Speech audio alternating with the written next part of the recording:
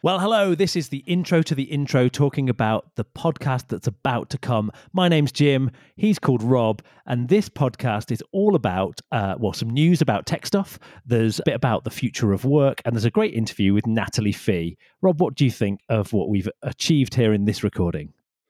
Oh, I'm very proud of our recording, Jim. I think we've managed to do a second remote recording. Technology seems to be working okay, despite my deep yearning to give you a hug and buy a beer for our guests later. I'm looking forward to another episode of Lockdown Alexa Stop. Good stuff. Well, of course, get us on Apple, on Google, or wherever you get your podcasts, and keep in touch with us via Twitter at Alexa_stop. We're brought to you in association with DisruptionHub.com. Alexa, stop. A podcast about how technology is changing our lives. With Robert Belgrave and Jim Bowles. Rob, we're back recording another episode of Remote Alexa Stop. How the devil are you? Hello, Jim. Very well, thank you. Remote Alexa Stop it is, yet again. I'm in sunny Richmond today. It looks like you're in sunny Bristol. How's life with you? Yeah, it's good. The beautiful blue sky here. I managed to sneak out for a little bit of a walk during my working day earlier. Now, during the pandemic, we're going to be bringing some great guests, and we're going to try and have a little bit of a slice of optimism in Alexa Stop. That's our goal, isn't it? Yes, it is. Some good news stories. And you've got one slice of optimism that I think you can bring to us right now, which is that you've been perfecting your pizza dough. Do you see what I did there? Yeah, great. Very nice. I've missed this, you know. I've definitely missed this. Pizza dough, Jim. Pizza dough. Shall I? I want you to share with listeners of Alexa Stop the knowledge that you've acquired during lockdown so that people can share in that knowledge. I was craving a great pizza. I'm fortunate enough to live in London where food is incredibly good, and there's just so much. I guess it's so competitive that the cream rises to the top and you end up with just this amazing sort of choice of fantastic food. And one of the things that is great in recent years has been the emergence of these sort of, I guess, fairly new school pizza places. Some of them started as food trucks, so like Pizza Pilgrims, and then have now sort of become restaurants. And they sort of all follow a similar theme, which is sort of essentially Neapolitan style pizza. So brick oven, fired with wood, very, very simple in terms of ingredients, and like really thin Italian style pizza. And it's just so delicious to eat. And so I was craving it and decided that it must be possible to make this at home. And it turns out it is, but not perhaps in the way you would think. So after a journey of discovery and lots of experimentation with pretty average pizza, it turns out that if you use all the right ingredients and you prove it in the fridge for a couple of days and you use a pan and a grill rather than an oven to cook it, you end up with amazing pizza. And that is what you're going to be eating tonight, isn't it, Rob? It is, yeah. We're recording on Bitcoin Pizza Day, which you may know from the folklore, which is the day where many years ago when Bitcoin was worth no money at all, some guy ordered a pizza with what now is like $5 million worth of Bitcoin. And so every year it's become a kind of ceremony that people who are involved in Bitcoin and cryptocurrency love to sort of eat a pizza and, you know, slightly laugh, I suppose, at this poor guy's fate, even though it's all relative, isn't it? It wasn't worth anything at the time. So yeah, I'm going to be having a pizza tonight in honor of Bitcoin Pizza Guy. And of course, what they do is pay for it in Litecoin. Yeah, which really is worth nothing now. Exactly. So if you haven't taken the jump on making pizza at home, if you Google for Pizza Pilgrims pizza recipe, and they've got some really good stuff on the internet, including the guide on how to use the pan and grill and all the rest of it. But what you've learned on your dough is that you have to leave your dough a couple of days. It gets better with age, right? It does get better with age, just like us. But only to a certain point. Yeah, I feel like you want more detail and I'm trying to move us on. I think that's enough pizza chat, Jim. But yes, 2 days of proving is the magic number.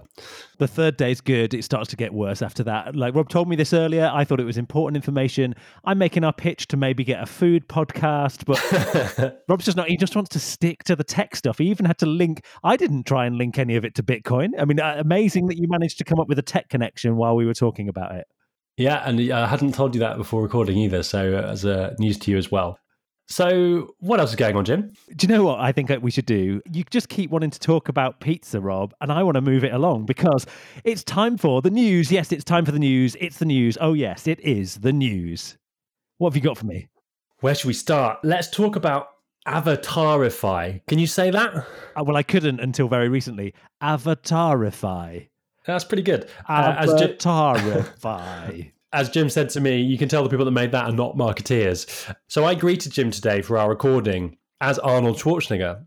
And I did that using this amazing new sort of set of open source stuff that's been made available called Avatarify, if you want to look it up.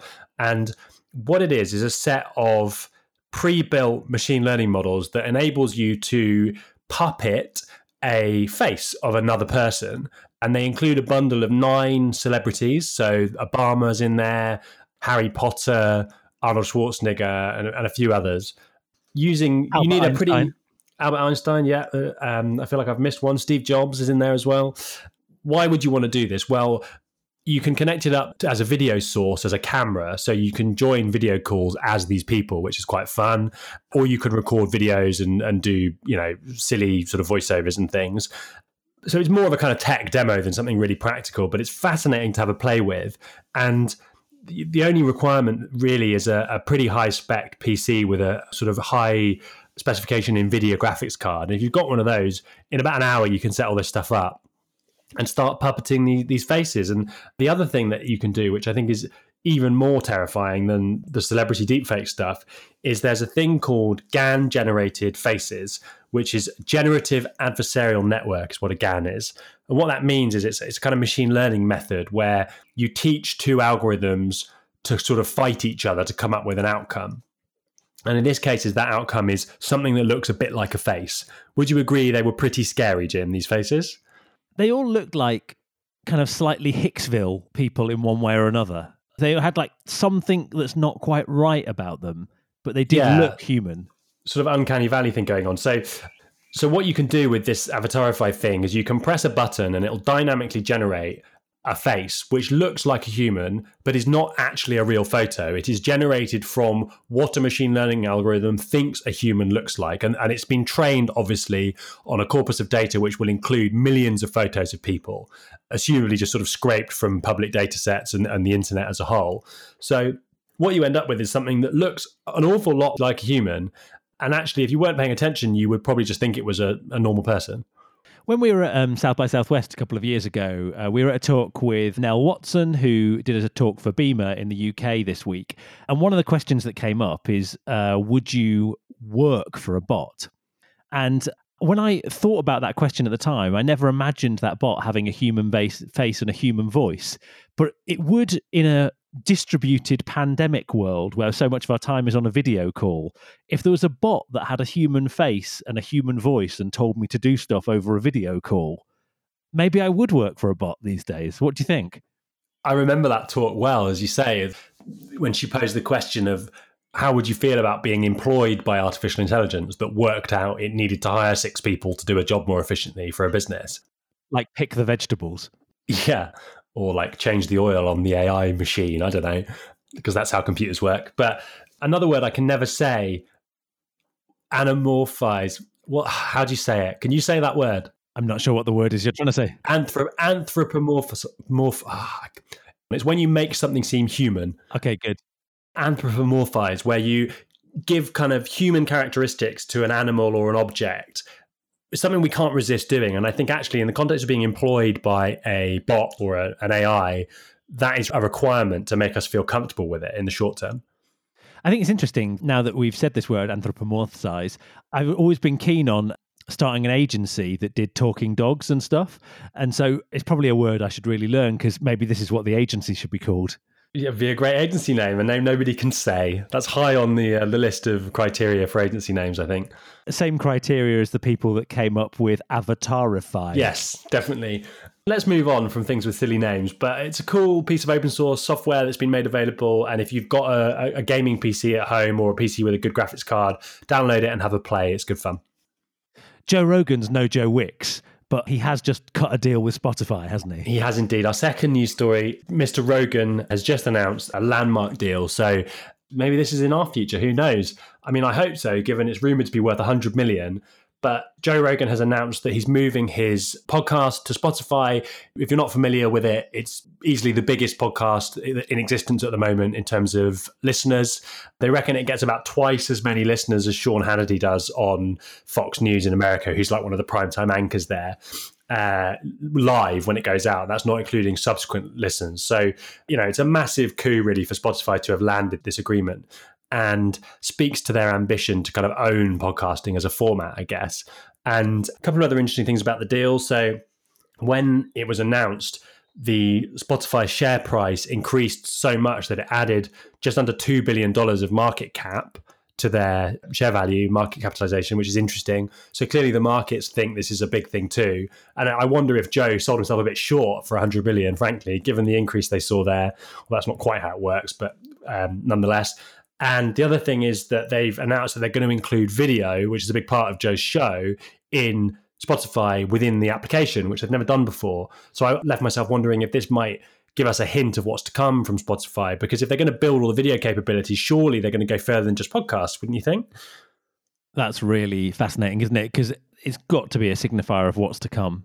I've always felt that there was an opportunity for someone like Spotify to build a similar product around video. And I suppose the licensing issues seem challenging, but then they seem just as challenging for music before Spotify did it. So I do wonder if there's room for somebody to come in and aggregate all the content. I suspect not, given the money that's going into the streaming wars and Netflix and Disney and, all these guys. But who knows, right? Maybe there's a big partnership deal there to do or something like that. I guess they could start with music videos, though, which obviously good shout. Yeah, Vivo do some of that, but I think almost with YouTube and the associated platforms, it's so vast and so much content gets uploaded that's so random that actually I think some people might crave that slightly more controlled environment. It's a good shout actually on music videos. It's kind of obvious and staring me in the face, but not something I considered. Maybe that's it. Maybe that's the future of MTV, is on Spotify, as it were. Something that we have considered, Rob, before, at some length actually, and laughed about, joked about, talked about, been shocked about, is the valuation of WeWork and the sort of shambles that was their IPO plan, and some of the salacious details of how the CEO and founder was referenced numerous times in their investor deck, and how he'd received money for the name and all kinds of things we've talked about before. It's not been quite the week that they would have imagined when they put that deck together with 169 mentions of their CEO's name. Few businesses have been as badly impacted as flexible working offices through this time when offices are closed, I suppose. But WeWork this month, I guess, this week, were revalued by SoftBank, their primary investor, at $2.9 billion, which sounds like a lot of money and is a lot of money. But when you consider that only a year ago, they valued the same business at $47 billion for that IPO that they were trying to foist on retail investors and failed to execute. Pretty insane reduction in shareholder value there. So WeWork is only a $3 billion business today, perhaps a little bit more suitable, frankly, given it's essentially a real estate business. And the team at SoftBank have had to eat some humble pie on that one. So good to see, at least in some areas, the market's coming back down to earth a little bit, and that sort of collective hallucination coming to an end. It is just crazy, though. It's such a vast change. And I was at a talk recently where a lot of the conversation was about the sharing economy generally, and how in a lockdown or socially distanced era, the sharing of things starts to look a lot less nice. Yeah, I think that's a really good point. And lots of those gig economy style business models suddenly aren't going to work as well as they perhaps were working before. I mean, some people argue that they weren't working particularly well for other reasons, I suppose. But yeah, the health side of them is really under threat now. So, I mean, on the subject of health, our last news story is an amazing proposition that's been made available by Valor Health. So coronavirus obviously has created this need for testing, and it's one of the things that's been really slow to catch up. I mean, understandably, right? The scale of the requirement is just far outstripped the available supply. And so there's two types of tests that people have been clamoring for. One is a test you get if you believe you have an active case. So that's, you think you might currently have coronavirus, then you need that type of test, or sometimes known as a PCR test, I believe. And then the other type of test is an antibody test, which is suitable around about 20 to 30 days after you've had an infection to see if your body has developed antibodies to fight further infection of the virus in the future and created immunity to it. And so neither of these things has been easy to get in the UK and in many other countries. And as of last weekend, finally in the UK, you're able to procure antibody tests relatively easily online, where they send you a little pack, you prick your finger, put some blood in a vial and post it off to a lab. And within about a week, you'll get a result.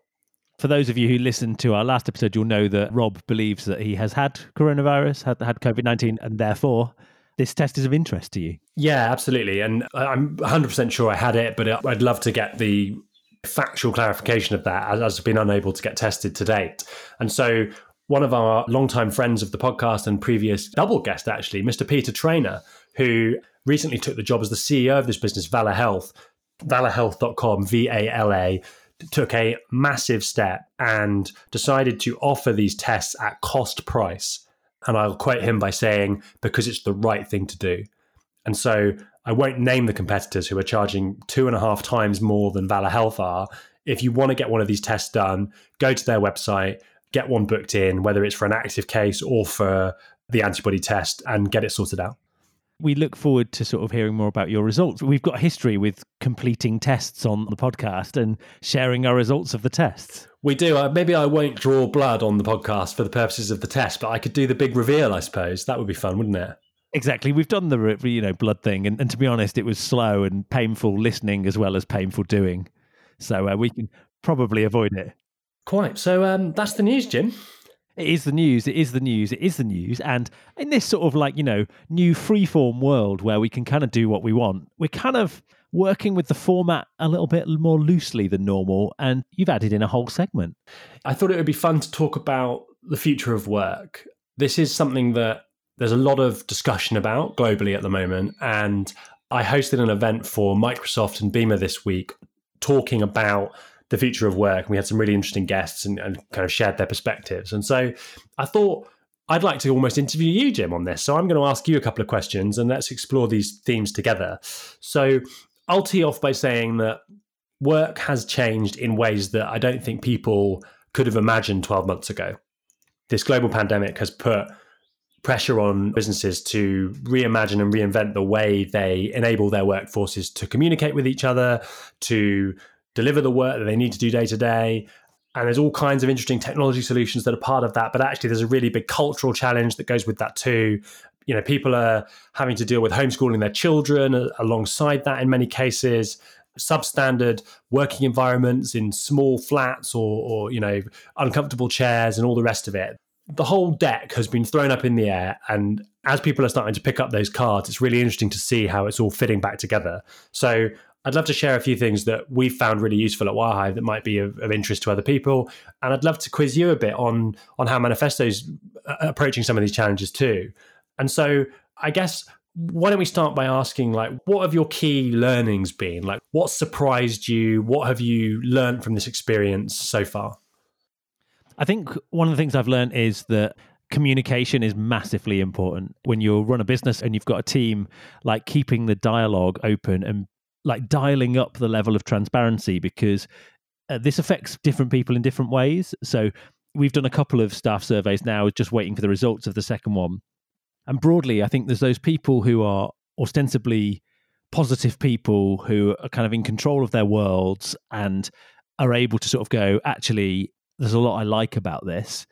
There's those people that have a whole host of new challenges thrown at them, whether they're to do with their mental health, whether they're to do with homeschooling, as you mentioned.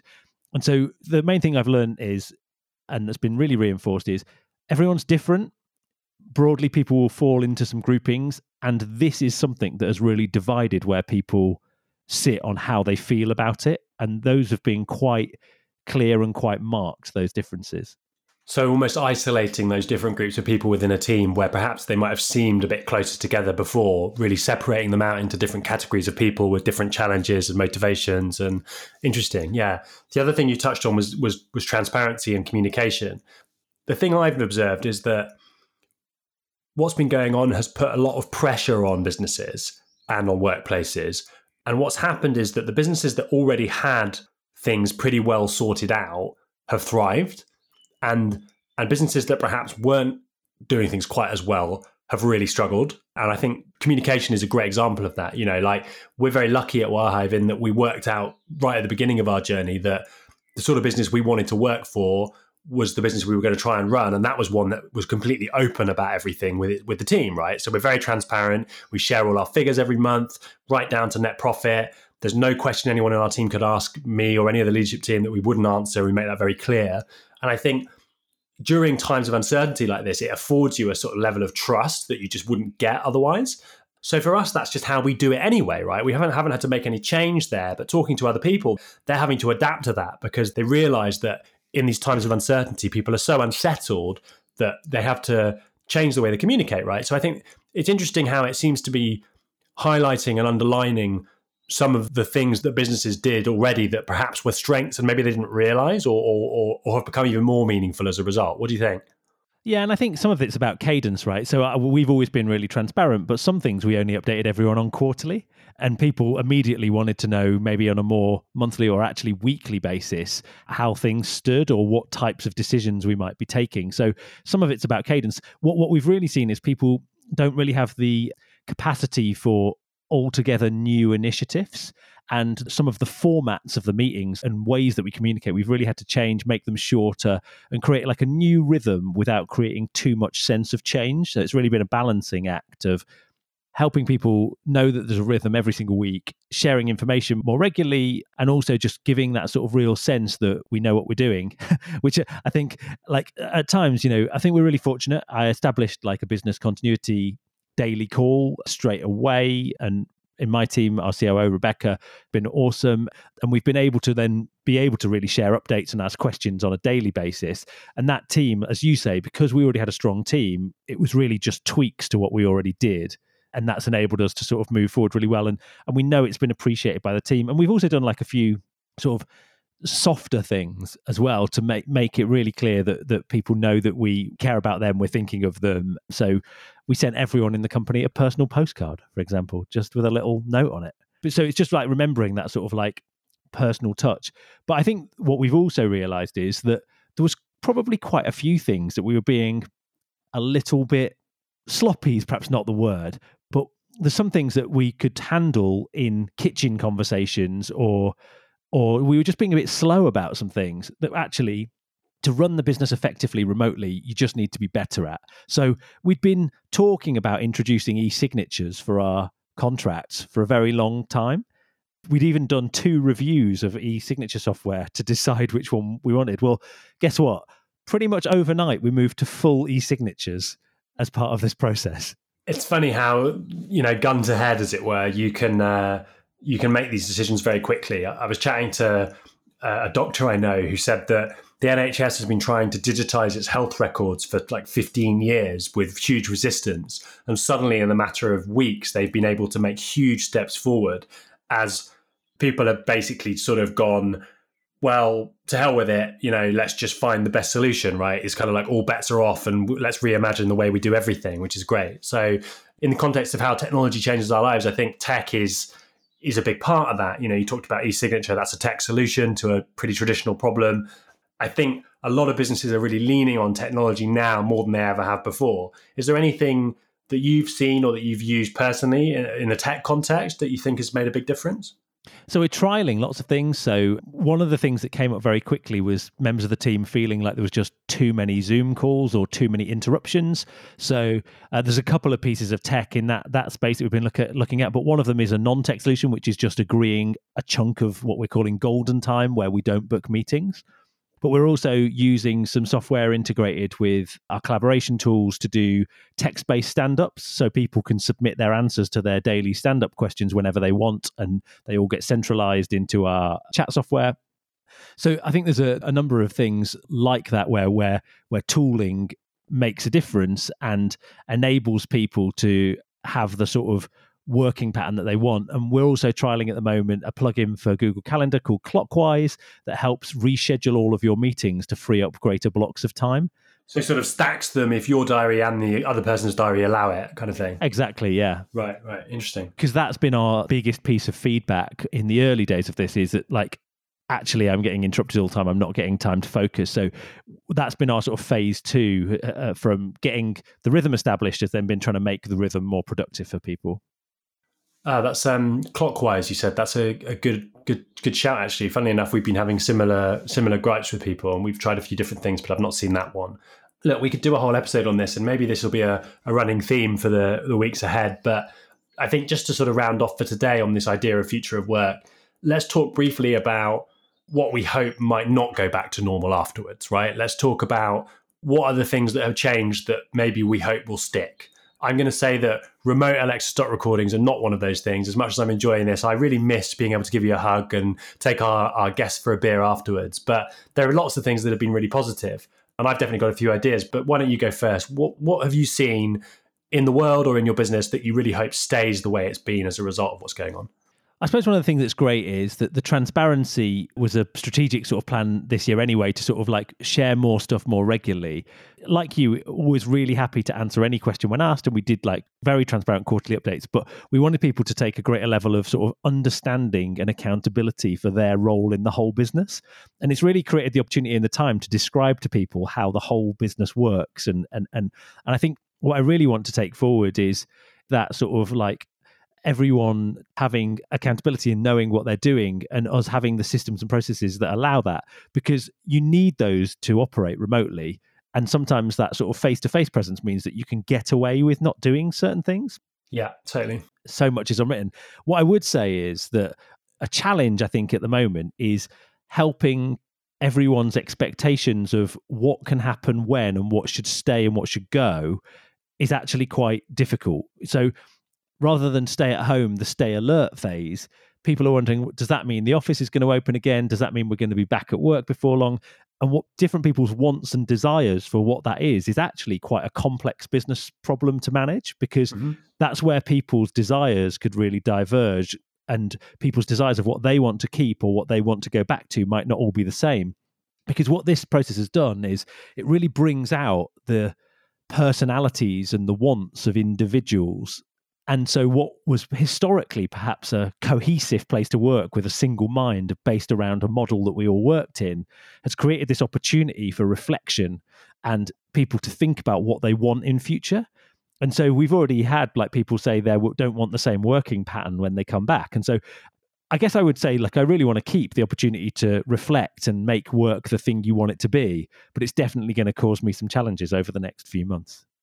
Really interesting. From my perspective, I really hope some of the evolution of the way we use technology to make remote working better sticks, because I think we've always had a business that encourages remote working, but very few people took us up on that. And I think that was probably for two reasons. One, because our office is an amazing environment. We've spent a lot of time and energy and money on, creating this beautiful place where people really enjoy being, not just because of the environment, but also because they get to be with each other. So I think that is one reason. But the other reason, which is the thing I really hope that we can keep, is until this lockdown happened, if you weren't in the office, you were a bit of a second-class citizen in terms of your engagement and the way you were included in things. The way we dealt with remote participants in meetings, the way all of our communication was structured, so much of our culture revolved around those sort of, inverted commas, water cooler chats in the kitchen over coffee breaks and things like that. And that completely alienates a remote team. And actually, we've got one guy who works full-time remote normally, and he's loving it, right? For him, this is the best thing that's ever happened, because he finally feels like a fully kind of equal member of the team. And that's been really interesting. So culturally, and also, I suppose, leveraging technology, I really hope we can keep some of that as we go back to a more normal routine and really make it feel comfortable for people if they do want to change their working patterns, as you say, and work remotely more often as well. During this, I've actually hired a second fully remote employee. So I guess there's an implicit statement of intent there that we're going to do more of this. Absolutely. Thanks, Jim. I think that'll do for our Future Work segment. It's been really interesting hearing how you're coping with some of these challenges, and let's revisit this in the months ahead and see how it's evolving. It's a good, serious topic, but we still managed to keep it optimistic. Now, segueing over to the next thing feels difficult, if I'm honest. But this week, I've joined together our community spirit plus Jim's local stories of the week section. The anticipation is palpable. Let's have it. Do you even remember that we created this section? No, I have no idea what you're about to say or do, but I'm looking forward to it. Well, the idea was that we'd have some sense of, good things that are happening that people are doing during the lockdown. Ah, yes. And then because I've moved to Bristol, we also added in a local news element. And I've joined the two together in a beautiful mesh. And our guest last month and also this month also happened to be from Bristol. So it's been a bit of a Bristol love-in, hasn't it? So I'm sure some local news will feature again today. A Bristol loving, yeah. The news from Bristol this week is that a poet who specialises in health and well-being has said that poetry could help people feel less alone during the pandemic. Beth from Bristol, she created the Poetry Machine in 2015 to help people put their feelings into words. And do you know what I've done, Rob? What have you done, Jim? I've put my feelings about Alexa Stop into words. Would you like to hear that? Yes, I'm sure our listeners would love to hear that, and I certainly would. To be honest, I was going to do this even if the answer was no. And from the tone in your voice, I'm not sure your yes is a yes, but I'm going to go with it anyway. So here we go. I'll clear my throat. Even in lockdown, I'm still Jim and he's still Rob. A global pandemic. Life has changed a lot. We're stuck in our homes with time on our hands. New skills to learn. Time to make plans. The Friday night Zoom is the new norm. Unprecedented times, ideas will be born. Bandwidth the oil to help us plot. And as the kitchen timer goes off, we shout, Alexa, stop. Are you moved? I can hear the birds tweeting in the background. No, I'm really nicely done there, mate. That's very moving. It's almost structurally correct, although I'm no poetry expert. I'm being mean. I think it was amazing. And I did write it in 10 minutes before we came on. No, I'm teasing you and trying to make you feel self-conscious. It was a lovely poem, very well read. And I think it's really nice seeing how people's creative output in any context is bringing them together during what's going on. Whenever I hear someone talk about poetry, I always remember a quote about poetry, which is now going to sound a little bit disparaging. Maybe I should have got it in before the poem. Do you want to hear the quote? Are you interested? Hit me. So the quote is, "Truth is like poetry, and most people fucking hate poetry." It's beautiful, Rob. Beautiful. What I'd like from you is a commitment to write a short poem about Alexa Stop for our next episode. I will do that, yeah.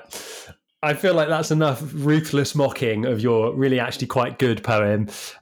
Thank you so much for sharing that. And obviously our guest today is Natalie Fee, who also has a poem for us. So I look forward to hearing hers a bit later today. Any final thoughts, Jim, before we crack on with our interview? I think we should crack on with our interview.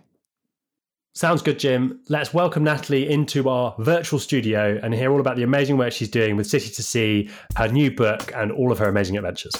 Sounds good.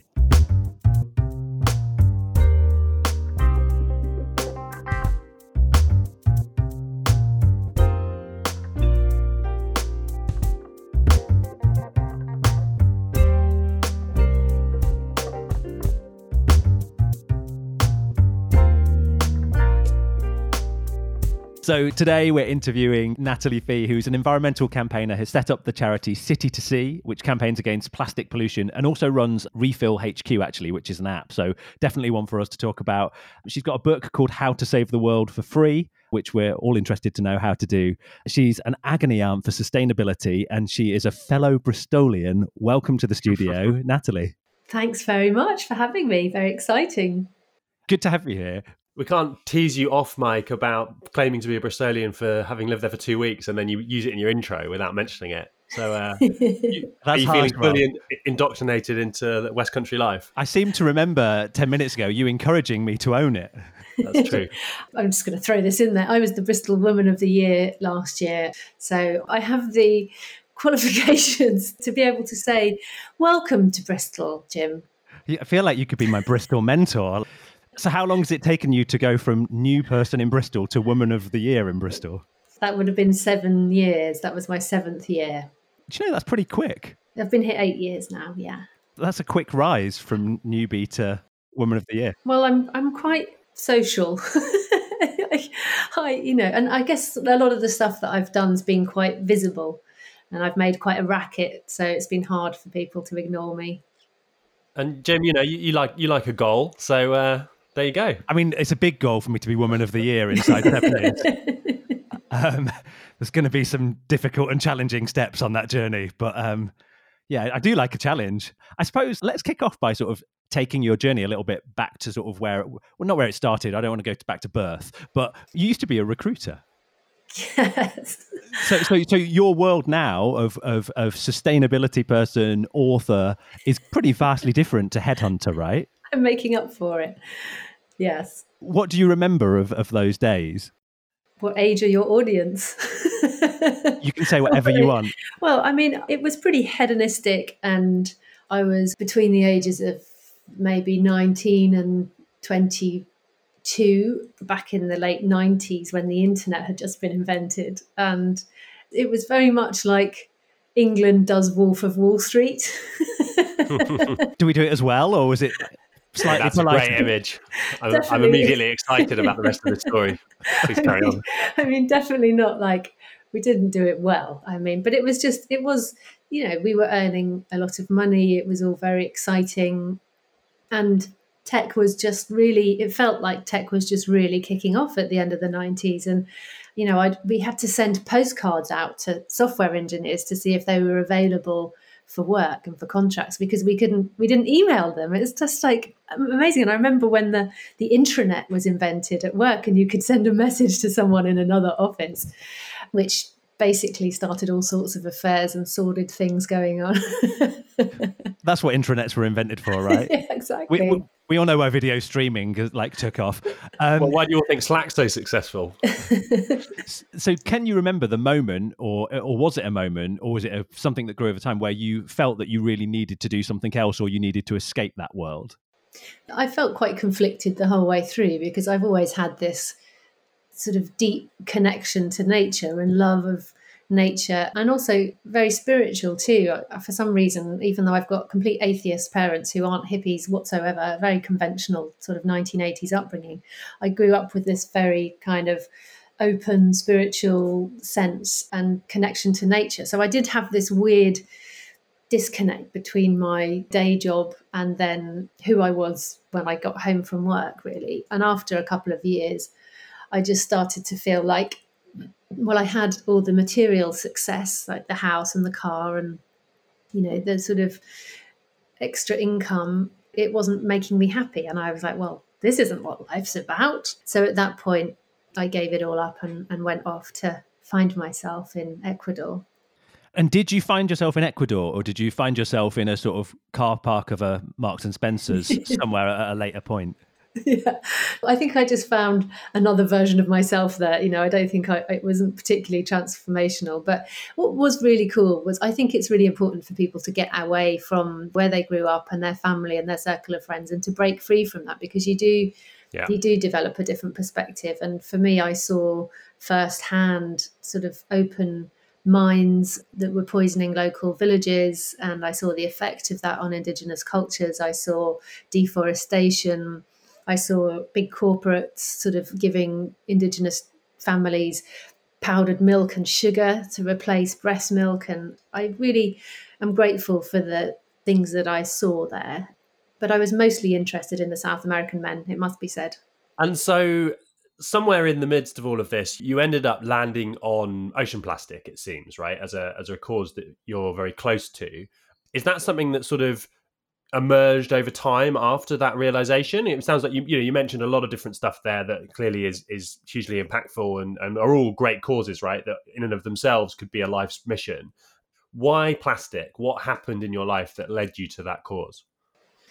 Well, that was many years later. So I did have a sort of roundabout career path, sort of between coming back from traveling and then landing on a career, if you like, as an environmentalist. But for me, I was working in the media at the time in Bristol, and I came across the trailer of the film Albatross. And I literally just saw the sort of minute and 30 seconds trailer and of these incredible albatross chicks that were dying in their nests with their bellies full of plastic. And that was the moment for me. It was just so devastating, and I was so upset by it, like more than I'd ever been upset by any environmental issue before. And I knew that reaction, that feeling in me was so strong that I couldn't ignore it and I needed to do something about it. It wasn't my love of the oceans, because actually I was terrified of the sea and still am a little bit scared of the sea. So I'm not this like ocean rowing marine biologist campaigner type. I'm literally had no relationship with the ocean whatsoever. So it was very much the albatross chicks and seeing everyday plastic that I was using inside those creatures that made me realise that things were going really badly wrong. So what took you from that to doing something as definite as creating City to Sea? Well, I didn't really plan that to happen. I started off randomly with a music video thinking that, let's change the world and get all the kids on board by doing a cool pop song. It wasn't about plastic, but the video was about plastic. And then I realised when that only had about 4,000 views and raised about £17 for a charity that wasn't going to change the world. So I went on from there and decided to do a bit more locally here in Bristol. It's one of the hardest things ever, really, that there are a lot more charity records than there are successful charity records. Yeah. Having worked in both the music industry and in the charity sector for a long time, I've seen a lot of charity songs that no one has ever heard of, and it does seem to be really when not that I'm the 4,000 people. So who were you singing on this? Jim, mine was really good. I mean, that's the problem, is it was really good. I mean, I feel like we're going to need to dig this out now. Okay, yeah, we're going to have to play it. Let's play it for your listeners. You can have it royalty free or whatever it is. Well, I'll tell you what. We will hold you to that, but also, to be honest, we'll double what it originally raised. So the £17 heading to City to Sea on the back of us playing some of it. Yes. I can say I single-handedly, or at least with Rob, made a charity record twice as successful. Yeah, you can. And I'll put that on my application for Woman of the Year for Bristol. Yeah, it'll serve you well. I kind of felt like, although it was a flop, for me, it was just a step to do something. And that led to the next thing, which was then looking at what we could do in Bristol that could stop plastic ending up in the river and going out to the Bristol Channel. And could whatever we did here in Bristol be replicated around the UK and perhaps beyond? So that's sort of where we started off in 2014, 2015. One of the things that you're known for is being a green agony aunt. So I'm going to challenge Rob to come up with a green problem that he faces in his day-to-day life. But I'm going to give him enough time to do that, where I'm going to ask you a green-related agony aunt question. And so, dear Natalie, I've seen lots of people talk about leading a environmentally moderate lifestyle. What would you consider a moderate lifestyle to be? Hi, Jim. Great question. Thanks. Moderate.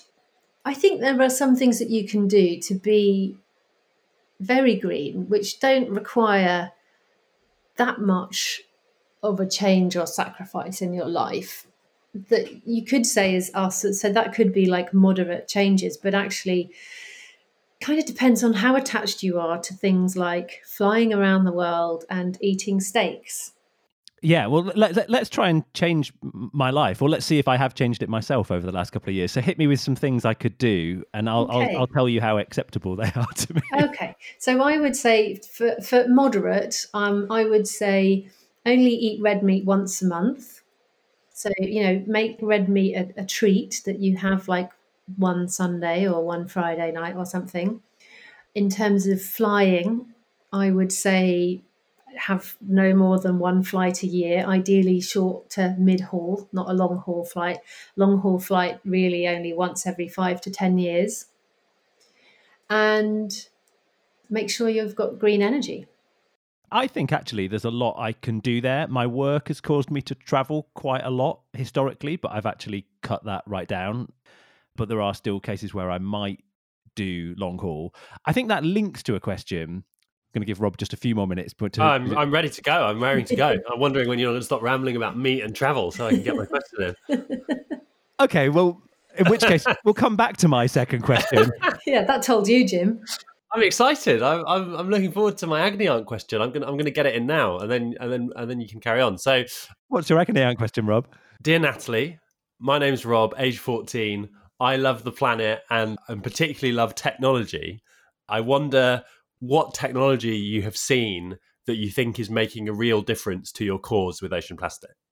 Hi, Rob. Lovely to hear from you, and how exciting that you've got such a passion for the environment already at aged 14. I hope your mum and dad are listening to you and making changes. In terms of technology, well, I mean, it depends what kind of technology you're talking about, but I'm very excited by things like solar technology and renewable energy, and the things that actually mean that we can harness energy from the sun and from wind and from tidal. So in terms of engineering and those kind of technologies, I'm very excited about that. Also, in terms of our food, we can actually make food out of thin air, or rather just water and microbes and some special hydrogen something or other. Another thing is it's doing, as well as we can grow meat in a laboratory now without having to hurt any animals. So there are some really exciting developments in that sense. And then generally, if you're just looking to live a more zero waste life and a life that puts a bit less pressure on the planet, then there are some really cool apps that you can use. I'll go first with our amazing refill app. So you don't have to use plastic bottled water. You can just download the refill app and find places to refill for free. And that's also developing now, where you can use the app to find your nearest zero waste shop. So you don't have to buy things wrapped in pointless plastic. The Olio food sharing app is another really good one. So if you've got a leftover cabbage in your fridge, which you don't think you're going to eat because you're 14, and who likes cabbage when you're 14, you can find a neighbour, you can advertise your cabbage on the app, and one of your neighbours can come around and turn it into a really delicious coleslaw or something. So that's the Olio app. And another one is, if you're buying clothes, there's an app called Good On You, and you can see how ethical your clothes are, which means what kind of material has been used and what kind of practices they are, how fairly they're treating their workers and things like that. So those are 3 apps that you could use. Jim, back to you. Thanks, Rob. Would you have wanted the cabbage? What are your general feelings about cabbage? I mean, age 14, I probably wouldn't have been too keen on the cabbage, admittedly. But now, a coleslaw, it's a great shout. Cabbage as a base for vegetarian sausages, of course, and mash is a great shout as well. Limitless possibilities. Yeah. Well, good. I'm pleased with about that. Very good. Until 14-year-old Rob had that need, I guess I was going to take you on to, if someone has a working life that means that they can't live up to some of those sort of moderate things, is offsetting that a good thing to do? Do you have any opinions about where that's appropriate, or whether certain schemes are better than others? Or do you think there are other solutions that businesses should look at for travel of their employees? For unavoidable travel, I mean, obviously, I think one of the things that the current global pandemic is teaching us, or that we're learning from this time, is that actually a lot of meetings can be done virtually, and we can show up and deliver a talk or have an engaging meeting with people without traveling to the other side of the world to do it. But it's not going to stay that way forever. So in terms of like unavoidable travel, I think companies should be offsetting all of their CO2 emissions as a business. In fact, I think businesses should double offset their emissions. So they offset and then they double it, because the rate at which a lot of these offsetting programs actually draw the carbon out of the atmosphere, it's not really fast enough for we need to be curbing emissions at the same time as sequestering CO2 from the atmosphere. Some projects, like blue carbon projects, so like seagrass beds and seaweed farms, they suck carbon out of the atmosphere very quickly, and they can provide food, and they don't require fresh water. So I'm very excited about those. So if you are offsetting, I would say those are the ones to focus on. The other angle to flying, really, and unavoidable flights, is there's a campaign called afreeride.org, which is putting pressure on the government here in the UK to put a tax on flying, because currently aviation fuel is the only fuel which isn't taxed in the UK, which is why we can fly to, Brussels for 50p or something. But actually, if we had a tax on flying, it would mean that we'd all get one free flight a year, which would be like for our family holiday or to go and see our relatives in another country. But after that, we would start having to pay a flight tax.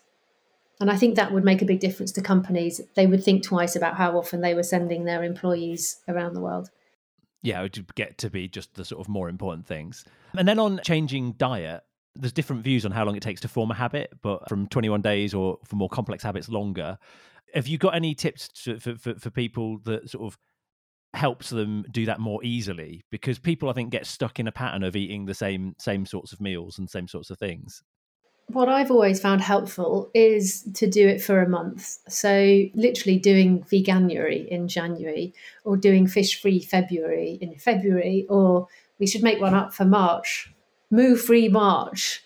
You do it for a month because you think, oh, it's okay, I can cope with it for a month. I find plastic-free July is brilliant for that because it's hard, but actually you think it's okay, it's only for a month. And then at the end of that month, you keep some of those habits going. You don't revert back to all of the old ones.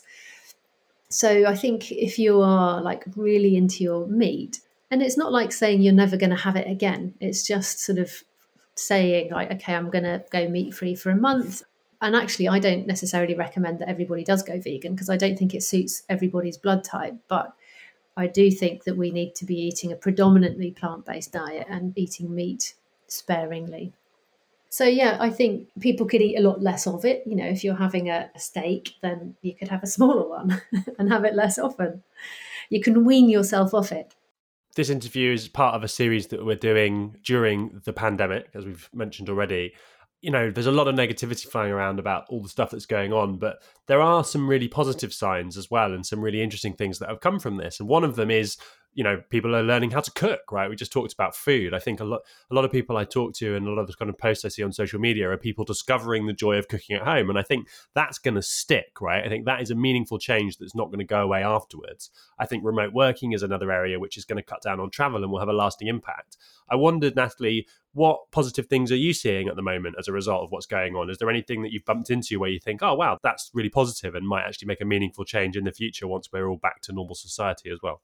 I think that similar to you on those points. And also, I've just been very heartened by the community coming together and the resilience, the networks that have been formed in communities. So like the WhatsApp groups that have sprung up, supporting each other, sharing shopping trips and sharing tools and resources. And that for me has just been incredible. And I know that there's a website, I can't remember what it was called at the moment, that can link you up with WhatsApp groups in your area. And if there isn't one, then you can join one. And I think people have formed relationships with their local shops, with their neighbours. And these are the kind of things that are hugely important for us going forward into the climate emergency. And, you know, when our focus shifts back to the journey that we've got ahead of us, we're going to need our neighbours. And we're also, I think, going to have a better understanding of our food sources and where our food is coming from and the supply chains and things like that. So for me, I hope and I think that our connection to our local communities will carry through. Has this, so in terms of that sort of systemic change, or maybe that sort of like government level change, do you think the commitments that we get sort of internationally are just not enough? Certainly recently, it feels like with Trump in power in the US, maybe we've taken a backward step in various ways, whether that's cutting funding for the World Health Organization or not committing to environmental commitments. It's beyond catastrophic having someone like that in government leading one of the world's biggest countries. Is it the world's biggest? Anyway, that kind of thing is terrifying, but then we focus and we look at people like Jacinda Ardern in New Zealand, who is leading compassionately and making great environmental changes. And we see more feminine or, more female leaders around the world that are actually making those changes. And at a state level in the US, there are changes still being made, despite Trump's policies, there are still things being done at state level. So I don't think any of our governments really are acting fast enough, with the exception of a couple maybe. But, certainly here in the UK, like we just heard at the time of recording this morning that the UK is going to delay the banning of straws and cotton buds and stirrers and the sort of, things that Europe's doing. So that's hugely disappointing to hear that. But in terms of climate, coronavirus has shown us that when we slow down and we don't travel as much, that CO2 emissions drop. So that's the kind of thing we need to be doing, but in a way that enhances people's lives. It's done through a collective feeling of this is the right thing for us to be doing, not through fear and panic. You touched on purpose-led businesses, and that definitely is a trend. But I suppose that's a sort of push and a pull, right? Some of that is a business's response to what people they're trying to employ expect of them, which talks to that sort of ground-up movement. And some of that is perhaps a younger set of and more diverse set of leaders coming through that just have a sort of slightly more broad world view. So I suppose there's these things balanced against each other where there's perhaps some things where we've gone backwards, but overall perhaps a sense that this is now really much higher on the sort of agenda of people and companies. We are making a change in a meaningful way. Do you feel that?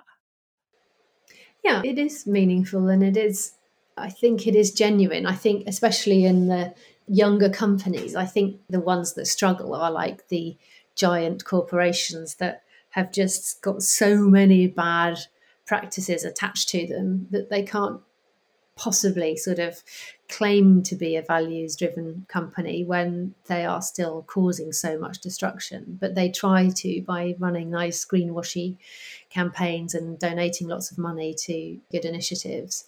But those businesses take longer to turn around. I agree, Natalie. And I think one of the trends I've seen recently that really encourages me in that vein is a couple of organizations of real size, Microsoft being one, have committed not just to neutralize their ongoing impact, but have said they're going to go back to when they started the business and make good all the consumption to date, right, that they've ever drawn down in terms of carbon from travel and all their premises and stuff like that. And that is a massive financial commitment and a real signal in the shift from almost that sort of greenwashing version of, well, this is a carbon neutral product. Let's not talk too much about what we've done for the last 20 years, right? And sort of saying, no, look, we really stand for this. Our place is to make our own business neutral or positive, right, back to when we began it, and actually then to also lean on our supply chain. And things like B Corp are becoming much more prevalent. And, the impact and the knock-on effect of companies doing those things is their supply chains then have to improve, which have multiplicative effects because then every other company they sell things to also gets the benefit. For example, on our Offset Earth platform, we had a customer sign up yesterday called Founders Intelligence, and they decided to go neutral back 7 years as they signed up. So not just paying the monthly subs to be up to date now. They asked us. We didn't even make that like a thing that we were trying to sell them. They said, oh, how much would it cost to neutralize the business back to the beginning of when they started? And I think it was 1,500 tons of CO2 and 14,000 trees or something was what we worked out was their impact back to the beginning. And they were happy to pay that. So do you think maybe that shift is starting where even the really big companies in some cases are starting to say, well, hang on, actually, this is more than just a marketing campaign. Maybe the leaders of those businesses are driving that change. I don't know. It feels to me like we're just at this point where it's really starting to shift finally, having waited my whole life for this. And it's like, it's just starting to happen. Would you agree? Or do you think I'm since you were 14? Delusional? Yeah, since you were 14. Do you think maybe I'm being overly optimistic, or do you see like real systemic change as well? I still feel like I'm in a bit of a yo-yo place with that, as I see these big commitments and big changes, which do bring me a sense of hope. And then I see, for example, is it Shell or BP that said they were going to be carbon neutral by 2050 or something like that, but they're still drilling in thousands and thousands of places and still exploring oil in thousands of places. I watched a film, I think an oldie but a goodie, called Merchants of Doubt the other day. I do really recommend it. And just the web of deceit and the protection around the oil companies and the fossil fuel industry is so dense that it will take something really big to undo that. So things like ecocide, like, if we pass the law of ecocide, then that could be a game changer. So we could be on the tipping point of some big changes. What is ecocide? Some people won't have heard of that. So the law of ecocide is essentially where you can sue companies for ecocide in the same way that people can be held account for genocide. So what this could actually mean would be that companies would have to be accountable and they could be sued for causing harm to the earth. So, for example, oil spills and general sort of extraction and mining, things that have poisoned waterways and that are damaging the earth, tar sands, things like that. So yeah, it's very exciting and it's kind of close to working. There's I think the website is called stopecocide.earth, or if just people looked up ecocide, there's different ways they can find out about that. But that just needs a couple more countries to sign up to, and it could become an international law. That feels like systemic change to me. That sort of stuff are kind of the tools that we'll need to start to hold some of these organizations to account. You talked about that change of leadership at a government level and the sort of improving gender diversity at a government level, which is great. But I think for me, there's like this bigger trend, which is really us, the people on this call, yourself and Jim and I, and people who were born in the 80s and 90s are starting to get into power, right? That shift is happening and it's kind of a generational thing. And it feels to me like, on the whole, the generation that's coming in is much more interested in solving these problems than the one that we're replacing. And that's a big generalization, but one that I think stands up. So my hope is that just that sort of groundswell of ambition that we're all bringing into those roles of power will create significant change in and of itself. And maybe that's why we're starting to see this stuff kick in. I don't know, but it certainly feels like it's a positive force. And I think there's something there around our investments as well. Most of us born in the 80s, well, I was actually born in the late 70s, are sort of in that era. We don't have the same kind of, investments and the kind of wealth that others have had. So actually, I think we're more focused on what there is to lose in terms of the earth that sustains us, and that's becoming more important than some portfolio of money somewhere. So if we were going to talk about what your focus is at the moment and what you're working on over the next few months, because you've got 2 books, you've got a charity, you've got speaking engagements. I imagine as Woman of the Year in Bristol, you have to open new businesses with a ribbon and things like that. Sadly not. I never got to do any of that. Well, I'll open a business at some point and ask you to come and open it. I was only for a year, Jim. I'm not Woman of the Year anymore. But no, it was a great year. I'll put opened by former Woman of the Year. Yeah. Right now, my focus is on promoting the book. I'm currently doing the updates for the paperback version, which will be out in 2021. That's an exclusive. I haven't told anyone out in the world that that's happening yet. Thank you. Yeah, that's okay. You've got an exclusive. So I'm doing the updates, which is actually quite a good lockdown project for me. I'm touch wood healthy and in the position where I can work from home. So I'm doing my book updates and helping City to See kind of pivot has become the word of the month. I think everyone's talking about pivoting their businesses. So yeah, just sort of supporting the team. But we've got an amazing CEO, Rebecca, who's steering the team through this time. And I'm writing rather a lot of silly poems, playful poems. I'm not going to call them silly poems, playful poems. And would you like to end, as we wrap this up, on reading us one of your poems or singing us your charity record? I'm definitely not going to sing you my song, but I will send it to you so we could go out on that maybe. I've already found it, don't you worry. Have you? Well, which one? Have you found Burden? Oh, I found the one that's linked on your bio on your website. So I don't know which one that is. Hopefully that is Burden. I would read you a poem. Why not? I actually just wrote one this morning. We'd love that. So it's hot off the press. And I think it's because Earth Day, if we're talking about this in the past, would have been on the 22nd of April. And I wrote this for Earth Day. It's called If the Earth Had a Birthday. If the Earth had a birthday, it would be so much fun. A day every year to shine back at the sun. We'd light up the skies with an I love you. Hop up mountains dressed like a kangaroo. We'd dance in the forests and skip in the streams. Sing songs to the shadows and shush our machines. No one would go out to work that day. We'd wake up with the light and get ready to play. Bake green and blue cakes that taste really nice. but that make a big bang when you cut off a slice. Everyone would write down the wild bits they treasure, the things on the earth that give them the most pleasure, like soft mossy carpets or babbling brooks, or the flowers that grow in the pavement's nooks. The buses and trains would be free to ride, so everyone could go out to the countryside. There'd be giant picnics and parties galore. The granddads and grannies would roll on the floor. The doctors and nurses who couldn't join in would have rainbow biscuits in an earth-shaped tin. And anyone too poorly to go outside would be given a sunflower to keep by their side. The whole day would be gentle and kind and good. At the seaside, the river, the park, or the wood. We'd give thanks for the wonderful stuff the world brings, for the air and the rain and the oceany things, for the soil and the bugs and the trees and the smells and the daisies and dandelions and watery wells. It would be a day filled up with singing and rest. Of all the days in the year, it'd be simply the best, when everyone joins in and remembers to say, "Oh, glorious planet, have a happy birthday." Well done. Beautiful. Really good.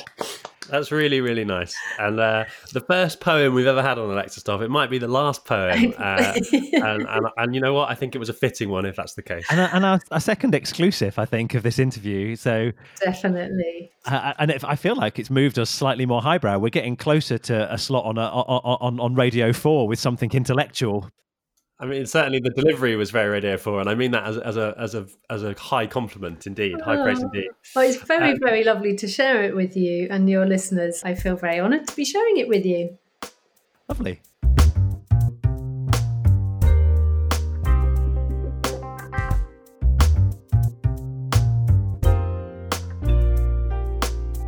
And that was our second remote Alexa Stop. I thought it went pretty well, Jim, don't you? It was a delight. Really lovely chatting to Natalie. Do you know what? We sort of threw away the format a bit on this episode. I enjoyed that. Unprecedented times, as every email I get seems to say. But, you know, why not, right? If ever we can change things up a bit, now's the time to do it. I had a great time today. Really nice to meet Natalie, albeit virtually, and hear about the amazing work she's been doing. As ever, we're incredibly appreciative of our partners, disruptionhub.com. And we're also really excited to remind you all that we'll be featuring on London Podcast Radio soon. So if you're interested in catching us and a load of other great podcasts, check out what they're doing over at London Podcast Radio. Stay alert, and we'll see you soon.